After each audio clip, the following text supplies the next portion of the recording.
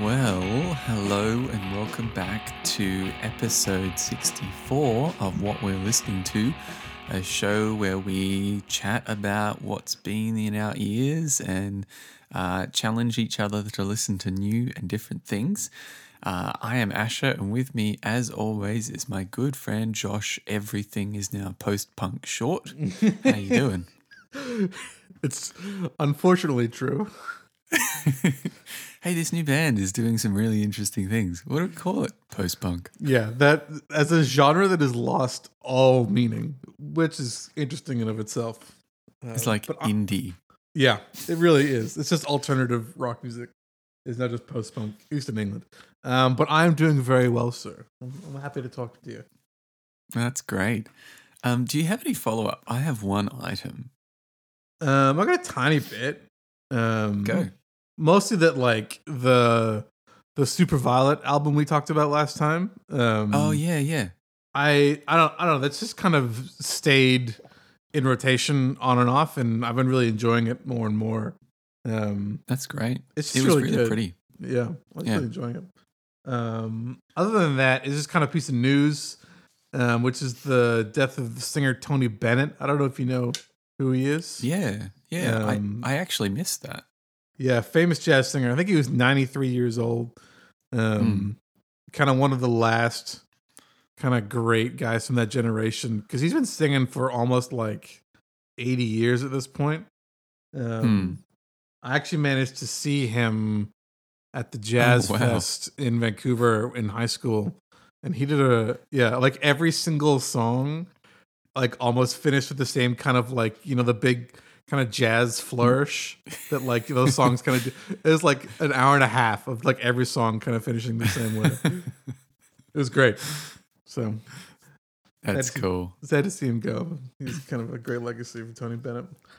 Yeah, I must confess I've never really listened to his music, but I know who he is and have probably inevitably heard some of his stuff without realizing it.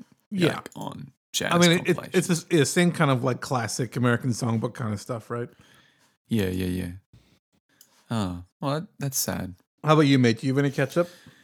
Yeah. So I have one that will delight you, which is a bit typical of my a la Dijon. I got really back into John Francis Flynn over the past few weeks, and picked up I Will Not Love Always. Is that the name of the album? Yeah.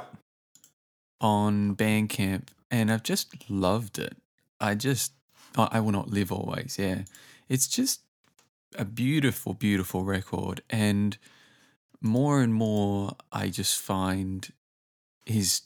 Actually, I haven't looked and listened to some of his other stuff. Is this his debut? Yeah, this is his debut. Right. Yeah, I'm just like, it's just brilliant. You've got the mixture of the two songs that are real standouts are things like Shallow Brown and Come My Little Son, where he manages to do these, I've probably said it before, sprawling, really long pieces without getting boring at all. Like, it's, even though there's repetition, there's something really live about his voice. I don't know. It reminds me a little of O Comely from Neutral Milk, another long song which kind of has that same slow, gripping sort of narrative to it. So, yeah. And I mean, the whole album is brilliant. It's just so good. So anyway, I just wanted to remind listeners that if you haven't listened to this album, please do check it out. Yeah, that'd be great. Hey. Yeah, sorry, go for it. No, go. You go. It's just a fantastic, like, autumnal kind of album to listen to. And yeah, it's cold here, so I feel like that's been really working for me. Those two songs in particular off the album, I would say, are probably the most close to their traditional origins.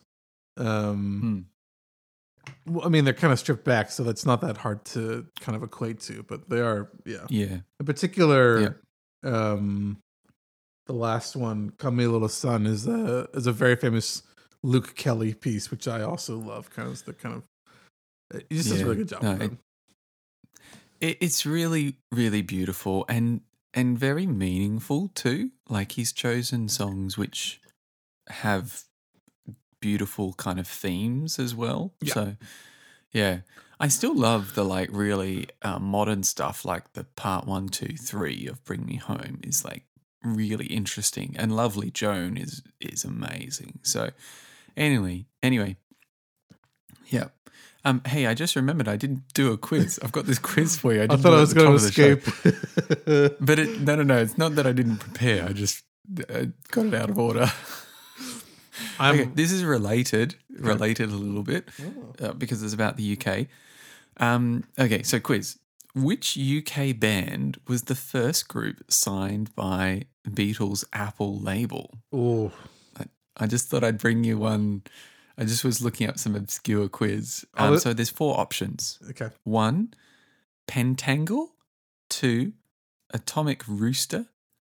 3, Badfinger. Or 4, Led Zeppelin.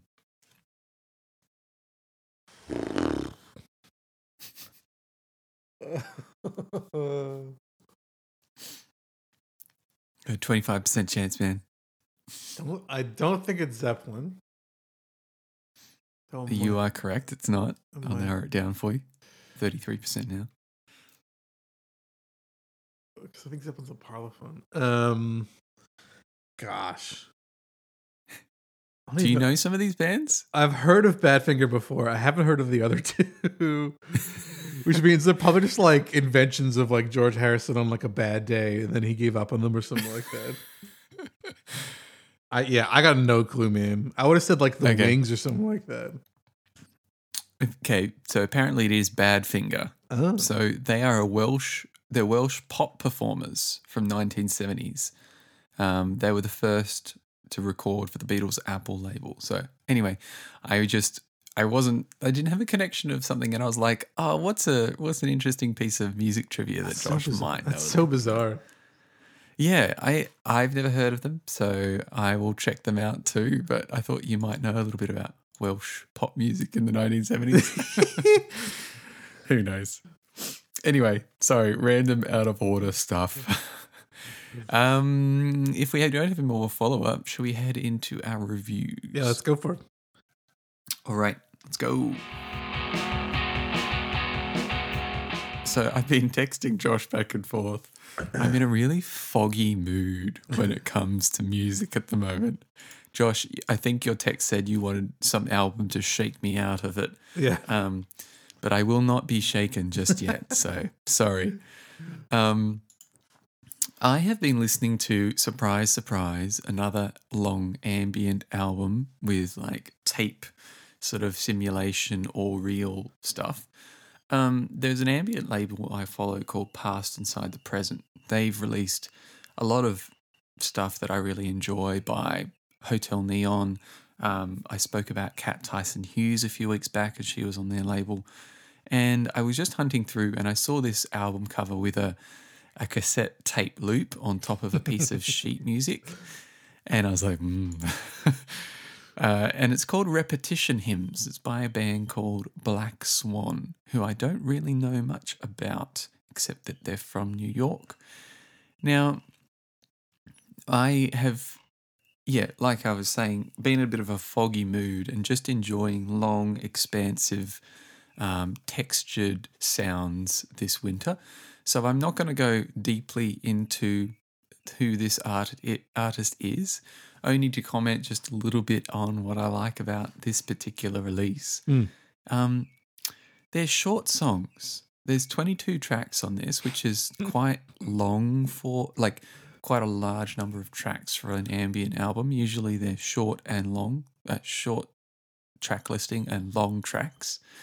So this is kind of interesting, like it's broken up into these little vignettes of fuzzy tape, sort of orchestral feeling stuff. Some of them are quite moody. Some of them are quite beautiful, like it swings back and forth between these major and dark minor sounding pieces. The the title's interesting, Repetition Hymns. Like it's a little bit similar to the Disintegration Loops by Will Byzantsky. How do you say his name? Byzantsky, you know him? Mm-hmm. William uh, Basinski, who is quite a famous ambient artist. It's it's akin to like Dino Spillatini's earlier work, which is really heavily tape affected, saturated. I've just had this on rotation for quite a few weeks now, coming in and out of it, and I really love it. It's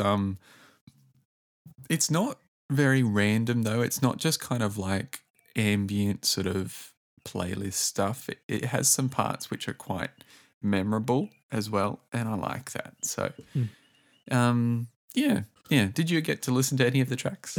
Yeah, I gave it a once go through. Oh, nice. Thank you. It is 80 minutes long. Yes, yeah, it is. It is long. Yeah, I think the first kind of third stuck out to me the most, and probably because that was the most, what's the word? Like like positive feeling of the mix. Yeah. Like a lot of the times, ambient music can have this aspect of like broodingness towards it, especially with some of the more famous bands. They like to have these kind of big, structured, kind of dark passages, and it was nice to have kind of, as you said, shorter songs that were more major focused, and it kind of gave me, I don't know, it was a different, it was a different experience listening to those for the first time, kind of thing. Yeah. Yeah. I know that like it's funny, everything is post punk, everything is ambient. Like ambient gets a little bit like a little bit flat as a genre. And I'm not, it's interesting. Like I'm not saying that I always, listen to every ambient release because it's like there's a lot of integrity in everything that's done. Like part of it is I find ambient music really relaxing, and I like listening to it while I work. It's different than just like having white noise, and it's different than soundscapes. Like there's like a small compositional element, and like it's really interesting. I over the past few weeks I borrowed my brother-in-law's like field recorder, and I was recording some like stuff out and about. And there's like a really fine line between like just recording field sounds and like layering on like a tiny bit of composition. Like it's just interesting, you wonder how little intervention you can have before it no longer is music. Yeah, and obviously it can go the other direction. You have like neoclassical pieces which are very, intentional and composed, but still use these more ambient elements in them still. Yeah. And I know you, I've just almost finished re-listening to Everywhere at the End of Time, the Caretaker album, which is a different kind of ambient. I wouldn't almost call that ambient. It's kind of like sound collage. But yeah, I've just been in this real fuzzy mood, and it's great. I'll get out of there when there's like, you said August, there's a lot of releases coming up. So, Slow Dive will come out and we'll all move on. I'm just gonna put like a warning peg in my board of like if Asher's listening to the degrading, like it's winter in Australia. Watch out. He's listening to the Caretaker album again. He needs a hand. Anyway, I've droned on enough. Let's hear about something completely different. Some post-punk, Josh. Yeah. I don't know if I'd call these guys post-punk, but I'm a stickler for genre. That's the joke. That's the joke. So I've been listening to a release from a New York band of young guys called Geese. Not to be confused with the jam band called Goose, which is also existing. So this is their second album called 3D Country. Their first album, when it came out a couple of years ago, I was like, it had some moments, but it wasn't quite all there. And then they kind of stayed on my radar because they did a couple live covers of a a Nick Drake song that I love. So they're kind of like, oh, these guys are like a little more musically centered than I maybe thought they were. Nick Drake as in Moon. Sorry, Pink you Moon, gave me yeah. one of Yeah. yeah. That I would not have picked Geese as covering Nick Drake. I know, right? They did a couple like live acoustic sessions in like different stores around New York doing Nick Drake songs. I was Wow. like, okay. And then singles started coming out for this, and it was like such a grow up of musicality. So I've been really anticipating this album since the singles, and then it came out, and this album is so good. It's called 3D Country, and in a weird, possibly xenophobic way, I'm really happy that there is a band in America that is like capable of making interesting music like this. Like we've been talking nonstop about like the UK and like England this, London that, and then it's good Yeah. to see that like there is life in the youth around the world, I guess. Well, Son Lux, man. You know. Oh yeah, I'm sure there's like a hugely ignorant statement, but I'm sticking No, by I it. know. You're not. It's. I get. It's fine. Yeah. So I think for me, this album kind of combines the best parts of like the Rolling Stones, maybe the Strokes, and then some more like 70s kind of jam band aspects. We have like gospel singers in the background, still the kind of guitar solos that are not too complicated, or we talked about Led Zeppelin, not like huge, but they serve the purpose that they need to. And then there's a lot of attitude. The lead singer has a lot of attitude, and it if he can get on board with that, this album really works, I think. And for me, it reminds me a little bit of who is the punk rock loser guys again? Viagra Boys. Yeah, is it a bit of a vibe of that? Like similar. I think in the last kind of decade, the act of being a front man has become less appealing to people.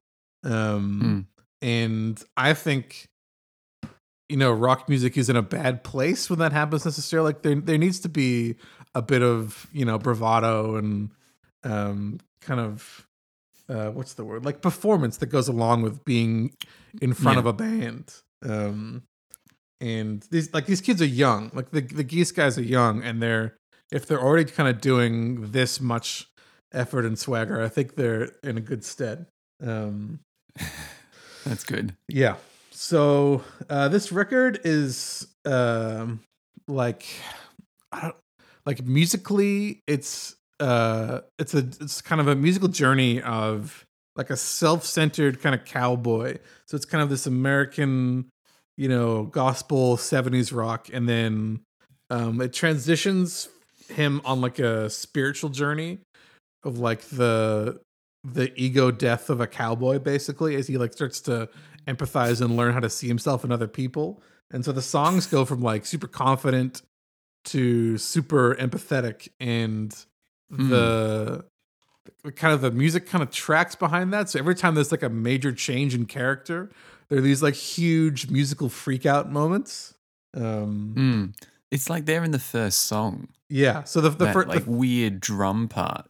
The first song really kicks it off with like yeah. Yeah.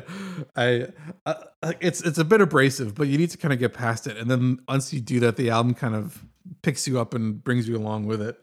So these transitions are pretty harsh, but between them, I think, are these just beautiful songs. It's summertime, so they're perfect in rotation.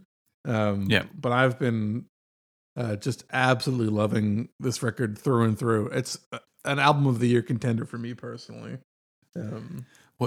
So in relation to the story, what does the album cover mean? Like, is this Holocaust with a cowboy, like a nuclear bomb going off? It's like this kind of like there's like two things behind it. Like, I'm not sure. Like, in terms of the character, this cowboy witnesses something that like sets him on a different path in life. But in terms of like as a theme, it's like this post-apocalyptic, like Americana. Right. Like you can imagine this like guy pretending to be a cowboy in like a Cormac McCarthy novel. Like it doesn't really fit. Oh man. And he's kind of The like, road. it's like this weird cowboy man in the road. And you're like, what is this guy doing? And he's just kind of Right. like dancing with like a rhinestone shirt on, singing about like the good times. You're like, this doesn't make any sense. And it kind of like it's that kind of mixing of themes, which I think makes what the lyrics are quite interesting, and then the music kind of elevates it after that for me. Yeah. It was, so I've only given the first part of the album a little bit of a listen, which is better than I usually do. So I'm giving myself credit. But no, I remember listening to Cowboy Nudes when you were chatting about that a few episodes back. But I actually, like, I don't love his voice. Like, it's not the vibe that I'm interested in at the moment. But I really liked the way they were twisting the genre of the rest of the sound. And also his voice. Like, yeah, you're right. It's like this kind of almost, that kind of country feel, like country rock on the voice. But then you've got all these really weird production elements and strange switches and transitions in the music. Yeah. And they sound like they're really good players and they're really good writers. And I can see why this is like an album of the year contender for you, because it's really well put together. Yeah, But, and I guess in the similar vein, it doesn't. It's not taking itself too seriously, which you know that I do love. Like there's a bit of tongue in cheek aspect to like, oh, this is America. This is like an idiot cowboy who's drunk in the desert kind of thing. Like it's like there's a little bit of sarcasm there, which I am a sucker for, I will admit. Yeah. And it's different than like a Lord Huron, who kind of almost romanticizes the cowboy life. This is much more satirical, like, which again is in line with what you like. Like the shirts that they're selling at their gigs are like a cowboy, but he's getting like kicked off a horse kind of thing. He's getting like flung into the air. That's kind of the vibe. Interesting. Anyway, so yeah, if you need a good summer jam in the middle of winter in Australia or some other time, I highly recommend 3D Country by Geese for sure. Yeah, I was jogging last night and listening to it, and it was good. No, it's cool. Nice. Well, shall we move into some homework? Yes. Okay, so we have mentioned this artist before. I've even mentioned this album before, but I thought it was special enough that I would force Astrid to give it a full listen and review. This is the third album from Highland small piper Breacher Campbell. The album's called Carry Them With Us. And how to explain? It's like a cross-section of like modern ambient elements, experimentation, and then this kind of on top of it, this beautiful piping work. Not quite reels, not quite jigs, but like something in between. And it forms this kind of beautiful soundscape. And I love this artist and her music. And this album in particular, I think, is something quite special. I often use it when I wake up in the morning to kind of like do a bit of quiet time, do a bit of reading, do a bit of meditation. And this album often comes on for me. So I thought I'd give Asher a taste of the Highlands. What did you think about this record, sir? Well, you already know I think this is beautiful. I really like this album. And in some ways it's funny to me that you really like some elements of this album. It's very experimental at points, and it's quite like, it's not just, so this is obviously not bagpipes. You said there were smaller pipes. Yeah, they're called Highland small pipes. They're much closer to their cousin, the Irish bagpipes. So they're not, rather than like the huge bag people associate with regular pipes and the long stems, they're quite small and therefore have a higher timbre to them. Yeah. I was watching a video of her playing last night, and she's quite young. Yeah. And evidently, I was thinking about like her approach. Like she has probably learnt these pipes since she was young, maybe. And she has kind of chosen this path of representing this, very cultural instrument in a very unique way. And I love that. Like, I love it when people present, something quite traditional to their country in a different and new way. Um, and like this album felt a little bit like an album I talked about a while back called it was a minimalistic album, Akusmi, I think.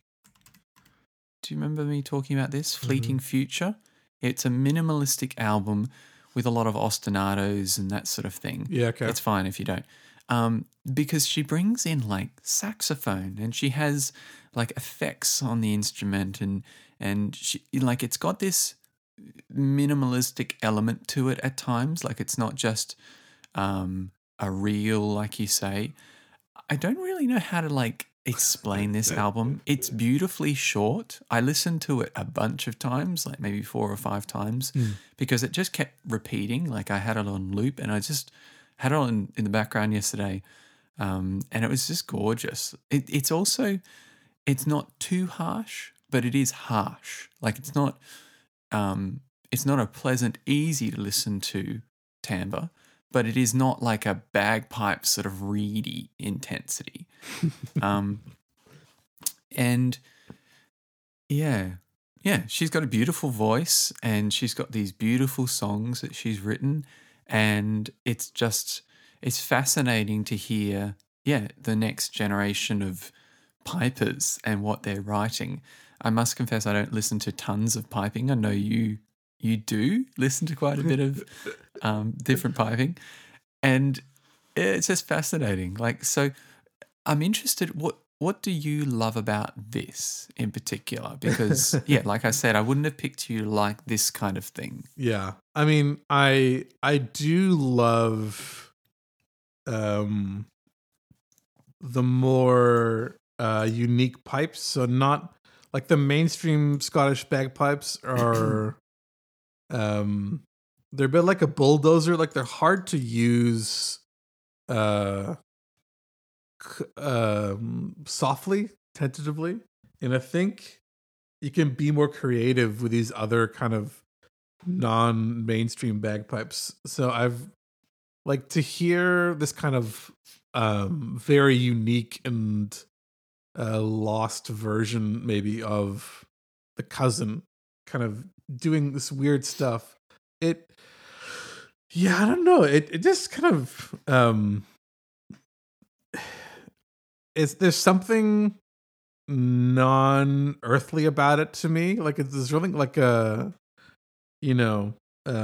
like hearing a fairy tale or something like that. It just kind of it skips that regular part of music listening for me.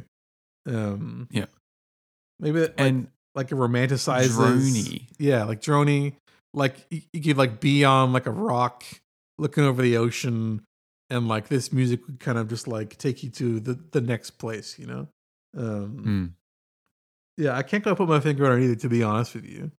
No, that's fine. I just am curious. It's really interesting. I'm reading some of the notes here.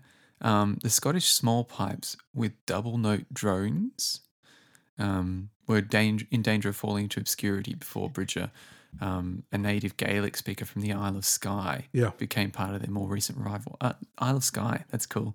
I like, it is really drony because of like the nature of the instrument, which leads it to feel more like kind of ambient experimental music in the way that she's doing it. But it is also still kind of feeling like traditional sorts of reels, and it has upbeat parts to it. So it's kind of that interesting bridge between the two. Yeah, like the reviews call it like avant-garde and experimental, but like my grandmother would have loved this album. She was that's cool. She was a big piping enthusiast. and like this kind of thing would have like would have set her heart ablaze, kind of thing. And the Scottish part of it, That's at cool. the very least. Um, The saxophonist is Colin Stetson, yeah. So who did stuff with Arcade Fire. Miss Campbell has a habit of featuring fairly renowned musicians. So I think on her first album that we talked about yonks ago, she had one of the other like famous Highland pipers who was an old madam in like her 80s or 90s at the time. It's kind of this like, she likes to involve these kind of other elements to contemporize or popularize, I guess would be the word. Yeah. And I'm realizing that Colin Stetson is the guy who wrote Hereditary soundtrack. That's crazy. And I've been listening to, someone else put me on to one of his most recent albums that came out this year, When We Were That Wet, What Wept for the Sea. Okay. Have you heard about this? No. We'll come back to that. All right, let's come back to that. Okay. Very interesting. Very interesting. So I like I said, I've been doing a lot of listening, but not a lot of digging. That's fine. Hearing it live right now. That's fine. That's cool. I'm glad you enjoyed it. I thought you might. Yeah, I love it. Because it has the experimental, like it's, the bagpipes are kind of like the Celtic version of the organ. And so I think when you have these like loving, these talk about organ pieces that we used to do, it's kind of similar in that vein. I thought you might like it. Yeah, it does feel very reedy. Yeah, and that's cool. Yeah. There you go. Very cool. All right. Well, I have. Should we move on to the homework that I gave you? We got some interesting music on this album, man. I'm telling you. On this album or on the episode? Yeah. Yes. So I gave Josh one that I've just had on my list for a while, and I thought maybe now was the time. I'm not a big Björk fan, or Björk, how you say it. Björk. But I really have enjoyed this album, Medulla. Now, Medulla is maybe a bit of a standout in her discography. She is a singer, but this one is pretty much completely a cappella, beatboxing, all sorts of vocal sounds and effects. And it's the one that's attracted me the most to her work. So I thought I'd give Josh a little go at Björk's Medulla. What do you think of this album? Yes. So I have listened to a little bit of Björk before. I think it's like her third album, which is more jazzy. Okay. Yep. Is that the one with it's also We Fall in Love? Yeah, it's also quiet. Yep. But that was a long time ago. Post. Post.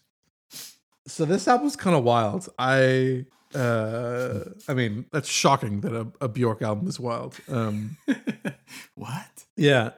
She's a really interesting musician where like, I know that this doesn't make a lot of sense, but like nothing ever happens by accident. Like everything's really intentional with how she does stuff. And so she kind of sets out to make this album. And so you have her vocals, you have like the human soundboard, and you have the beatboxing, and then sometimes some synths.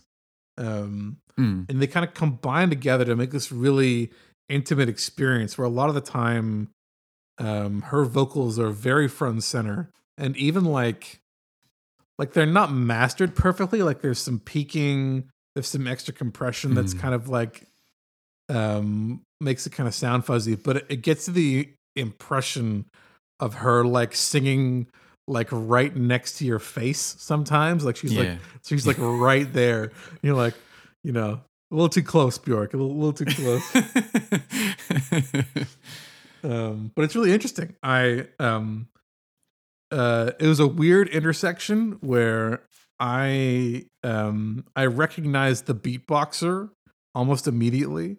Him being a guy called Rozelle, who I used to listen to when I was like 15. who was a member of the Roots, the hip hop band, the Roots. Okay.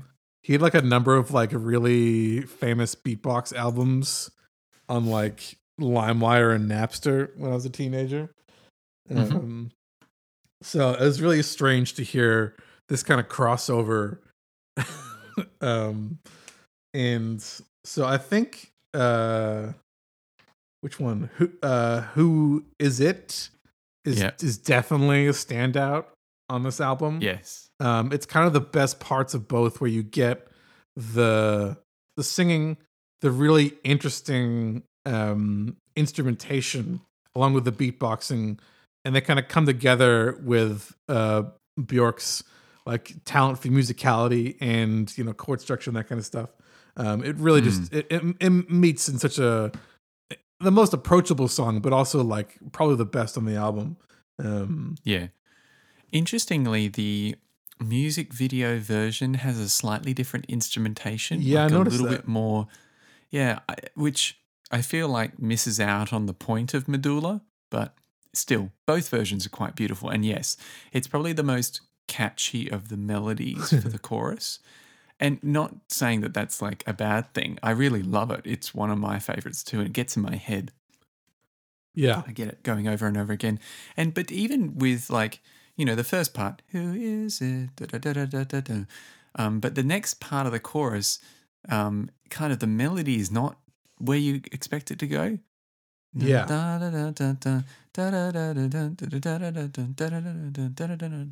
Like it's really not typical as well. So it's both catchy and still experimental in her way.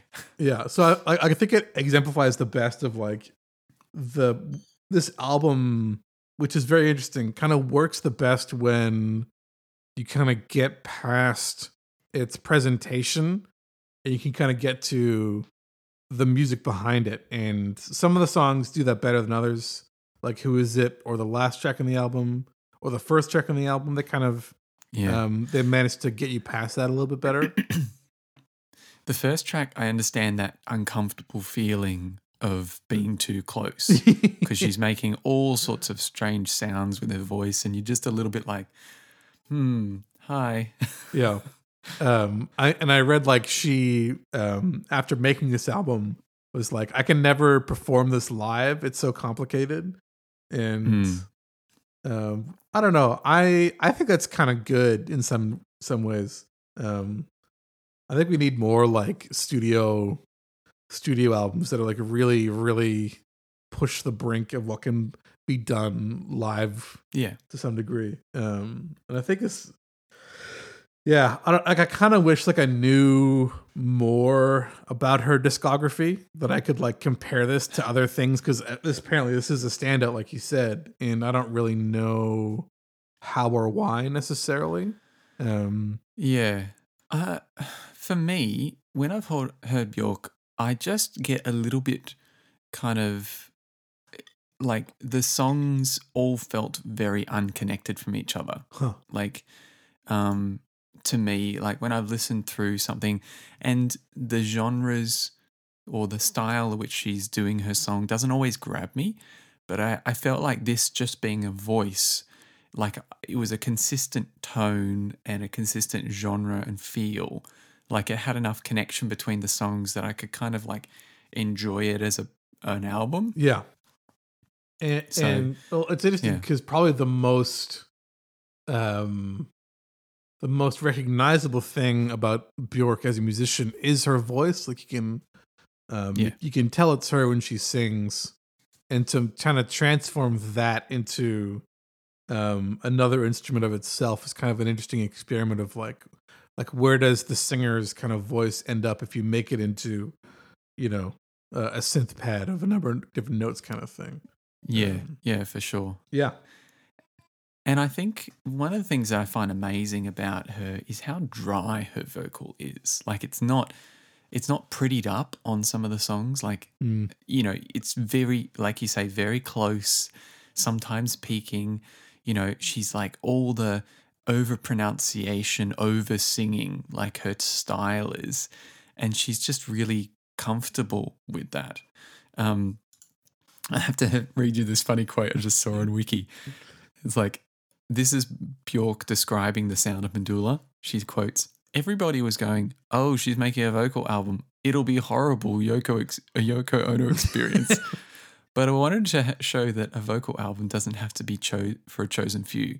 It was just about working with the instrument I know best, my voice. That makes sense. So, yeah, that's. I thought that was really interesting. It's very, So, it's I'm very glad you found it un-Yoko-like too. Yeah. Cool. Shall we move on to honorable mentions? Yeah. All right, let's go. So I was mentioning to you just in texts about interesting kind of media I've been listening to, reading. So so I started reading House of Leaves, and we were chatting about that a little bit. My connection to this is, I know it's This isn't a book way. podcast, Asher. I know it's not a book podcast. Let me get there. So the reason how I heard about this book was through a Doom mod, and I was talking about that too. Like, there's someone made this mod called My House, and it's based on the House of Leaves and some of the ideas in it. But I wanted to just talk about some of the music in that game, because it kind of has related to the book as I read it. And also, I think it was one of the reasons why I started listening to Everywhere at the End of Time. Like, I don't know why, but that book and the game kind of make me feel like I want to listen to very long, degrading pieces of music. So who knows? So one part in the Doom mod, you go from these typical like MIDI sounds that are a la 1996 to when something changes and part of the the game changes and the house changes, they bring in like ambient music, but like kind of this weird soundscape by this person called Isolfortium, I don't know. And this piece is like an 8-minute ambient piece called Memory Entry. And I just found it quite beautiful and interesting because it actually is a slowed down version of like an old Doom MIDI track that's been kind of skewed and messed with. And it's very beautiful in parts. Other parts are quite creepy, but it's done really well. And I just have found just this single track quite interesting in relation to the game, the book. So it's just all tied up together. Yeah. Sorry, book review time. No, that's fine. I will say I will talk about the book a little bit as well because no spoilers. I'm only like the first chapters. No spoilers. I think the book, the concept of the book, House of Leaves, is a really interesting observation of postmodern media where the experience of reading the book is really what you're doing. Like, the book isn't that substantive in like its story, but as you read it, it evolves with you. And so yes, it breaks the bounds of just reading text. Yeah, it's a piece of postmodern literature in that kind of like the extreme of the word. And so it's kind of interesting that you found like a video game and like a musical thing that kind of go along with that, because it kind of it's not out of spirit with what the book's project is. Like, like if you were to read like Lord of the Rings and like listen to the soundtrack of the movie the whole time, like it wouldn't quite work necessarily. But this is kind of a different project. Those kind of things can line up next to each other. Well, and and to give context, the game, the Doom mod, is trying to do what the book is doing. Yeah. Because this house, it's just an unassuming level of a house that is far, far more convoluted and complicated than appears. And on the surface, it seems like, a 1996 game, but it uses media and like stuff that is far deeper. And, I don't know how to say it, but like, doors do not lead where they should or they could. and this matches up with the idea of it. And so it's using a very well-known, I suppose, standard real sort of thing, and then going far, far deeper with it. So yeah, I get that it's the appropriate media to match up with this odd book. And like that's why I had to buy a physical copy of House of Leaves, because I knew that just reading it on Kindle would not work. You need the colors and the pictures. Yep, for sure. Yeah. So anyway, that's an odd one, but yeah. Also, Slowdive have released 2 tracks, and you enjoyed the second one more than the first. Yeah, I kind of enjoyed both. You want to tell me about that? I mean, I must admit, it's the wrong season for for that kind of music around these parts at the moment. It's always raining in the UK, right? Yeah. I don't know. Like I enjoyed. I feel like the second track, I didn't like pay a huge amount of attention because I'm kind of just waiting for the album. I think it moved a bit more, which is what I obviously enjoy. Like traditional shoegaze music can have a habit of staying in one place for a really long time, and I like it when bands kind of don't do that and kind of move a bit more. And I think Slowdive have a habit of doing that, which is why I enjoyed the second one a bit more. Yeah, it was quite different than the first. The first one is kind of a bit of a predictable structure, but the second one was like, oh yeah, I didn't expect it to go in that direction. Yeah. Yeah. No, I'm excited about it though. And last one, Carol Cleveland Sings, I gave you as homework. Yes. A few weeks back. They've recently put up some new stuff on streaming for the first time in a long time. So they've been making like lots of short Instagram songs, but they've actually kind of put out some pieces on streaming, and they're quite interesting. They're like very classical. Like they've got the Swan, and they've got Gimopede #1. So like they've got these interesting kind of pieces done in curious kind of kitschy ways. So anyway, just thought I'd promote that because it's cool stuff. And yeah. Oh, should I mention Everywhere at the end of Bikini Bottom? No, I haven't really listened to it, but it just made me laugh. Anyway, I'll stop. You go. Let's try to wrap my head around Gimopede #1 as a xylophone. But anyways, yeah. Beautiful piece of music. Well, you crossed up one of mine, so no Slowdive. Okay, cool. So Queens of the Stone Age have put out a new album.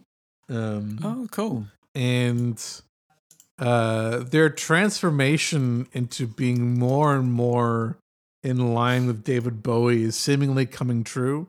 It's very interesting for me. So their last album, called Villains, was really poppy, and it was produced by a guy called Mark Ronson, who you may know. He does stuff with like Amy Winehouse, or who's the guy who did Grenade? Bruno Mars. Like he does all these like pop singers.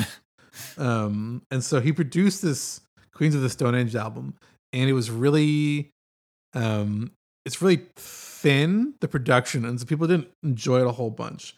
But the songs on them are still kind of these kind of pop rock crossover jams. And so this new album is similar in the vein, where it's kind of funky, kind of like David Bowie in the 80s, kind of dancey, with this like still kind of hard rock tinge to it. It's a really strange crossover, but they make it work. And in Times New Roman. Yeah. I like that title. And so Queens of the Stone Age kind of in this new phase of their life where they're kind of doing stuff, and they've been like playing across Europe for all these festivals, and they've just been doing dynamite shows. So they're kind of in a good spot at the moment, I guess. So it's kind of interesting that this album did that for them. That's cool. Yeah. Yeah, I remember you mentioning that we're performing at, is it Glastonbury? They did Glastonbury, yeah. Yeah, sweet. Okay, second. I don't know how I found this album. I found it on Bandcamp, I think. It's an album by a band called the Moon Bros. It's called The Wheel. It's like a 5-track EP of like Oh yeah, like you sent lyricless this country through. music. Yeah. I had a listen. It was quite pretty. I have this like urge in the summertime for like more kind of Americana, folk, bluegrass kind of music. I don't like mainstream country for very obvious reasons. But I love the roots that country comes from. And I've been kind of really desperately wanting an album, kind of like, what's that? Big Thief, like Dragon Mountain, We Believe in You from last year. Yeah. So something in that kind of vein. And this has been like a little bit of a palette feeder for that. So this is like a 5-track EP. There's almost no singing on it, and it's just kind of a guy, and maybe a couple other people like strumming around on banjos and guitars in these kind of like not hugely structured country songs. But I don't know. I put it on and I enjoy it when it's hot, kind of thing. Yeah, sweet. Yeah. It's amazing how much we're back to our pairings of weather and music. Yeah. I mean, I could write an essay on the effect of weather on music, but in usually when summers are really hot in places, that's one of the catalysts for punk music exploding. Like the summer of '77 in England, which is where like a lot of punk music came from around that area, is one of the hotter summers in the '70s for the country. It's kind of like that's good. Anyway, I agree with you, because when I was living in Vancouver, that's when I started writing more and more ambient stuff. Third, this is a pairing. So, Australian hip hop artist TK Mazda and Australian electronic producer Flume, who you might know. Oh yeah. I don't know Meister, but I know Flume. Yeah, so TK Mazda is a really she's a, I shouldn't say up and comer. She's kind of established herself, but she's a very, very interesting rapper, hip hop artist out of Australia. And she had a couple great songs and a couple really interesting COVID albums. I think it's called the like Times Are Weird or something like that. I forget what they're actually called. Anyway, they put out a single together, and you know how like Flume's kind of glitch, kind of electronic, really like it rides that line of like horrifically abrasive, but like also like really groovy, and it makes like a really interesting backdrop for a hip hop song, in my opinion. It's a really interesting pairing. Yeah. So, I don't know tons of his work, but yeah, I get that vibe. Yeah. And then last but not least, our favorite Philly band, Slaughter Beach Dog, have announced a new album. A track or two. I'm trying not to. I'm in this phase of my life where like I'm trying not to listen to singles too much, because I think I overdo them before albums come out. But I'm excited that Jake and his band are putting out more music. It's fun to have a band that's like your relative age, and so when they make music, you're like, oh yeah, I feel like this is kind of made for me a little bit, and I'm right there with it, kind of thing. So it's fun to have that in a Crying, Laughing, Waving, Smiling. Yeah, it's a nice title. So hopefully, if they tour and come to Vancouver again, they don't get COVID, so I can actually see them this time. Yeah, but I'm excited for that to come out. I love they've got on their Bandcamp page. There's a CD version, and I love the comment. It's like plays stunningly in whatever you've got that still plays CDs. Yep. Yeah, those are my honorable mentions. That's everything, right? Sweet. I think that is everything. Do you want to take us out? Got to prep. Yeah. Well, that's us. Thank you for listening to what we're listening to, episode When I'm 64 by Paul McCartney. Should have done a quiz about Paul. I don't know why you didn't. So that's from yes. My brain. We again, what we're listening to, you can find us on socials like Instagram and Twitter, and I think even Facebook, though we have long abandoned that. Yes, us. Feel free to leave us a rating and review on your podcast listening app of choice. That helps us appease the almighty algorithm and feed us to new ears potentially.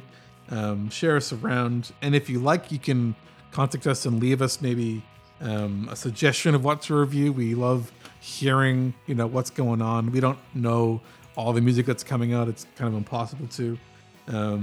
We also have a website where the playlists go if you want to actually listen to what we've been talking about rather than finding it yourself. We've done the work and we put it up there for you so you can have a look. Other than that, thank you for listening, and we'll see you next time. See you, buddy. See you around, man. Yeah.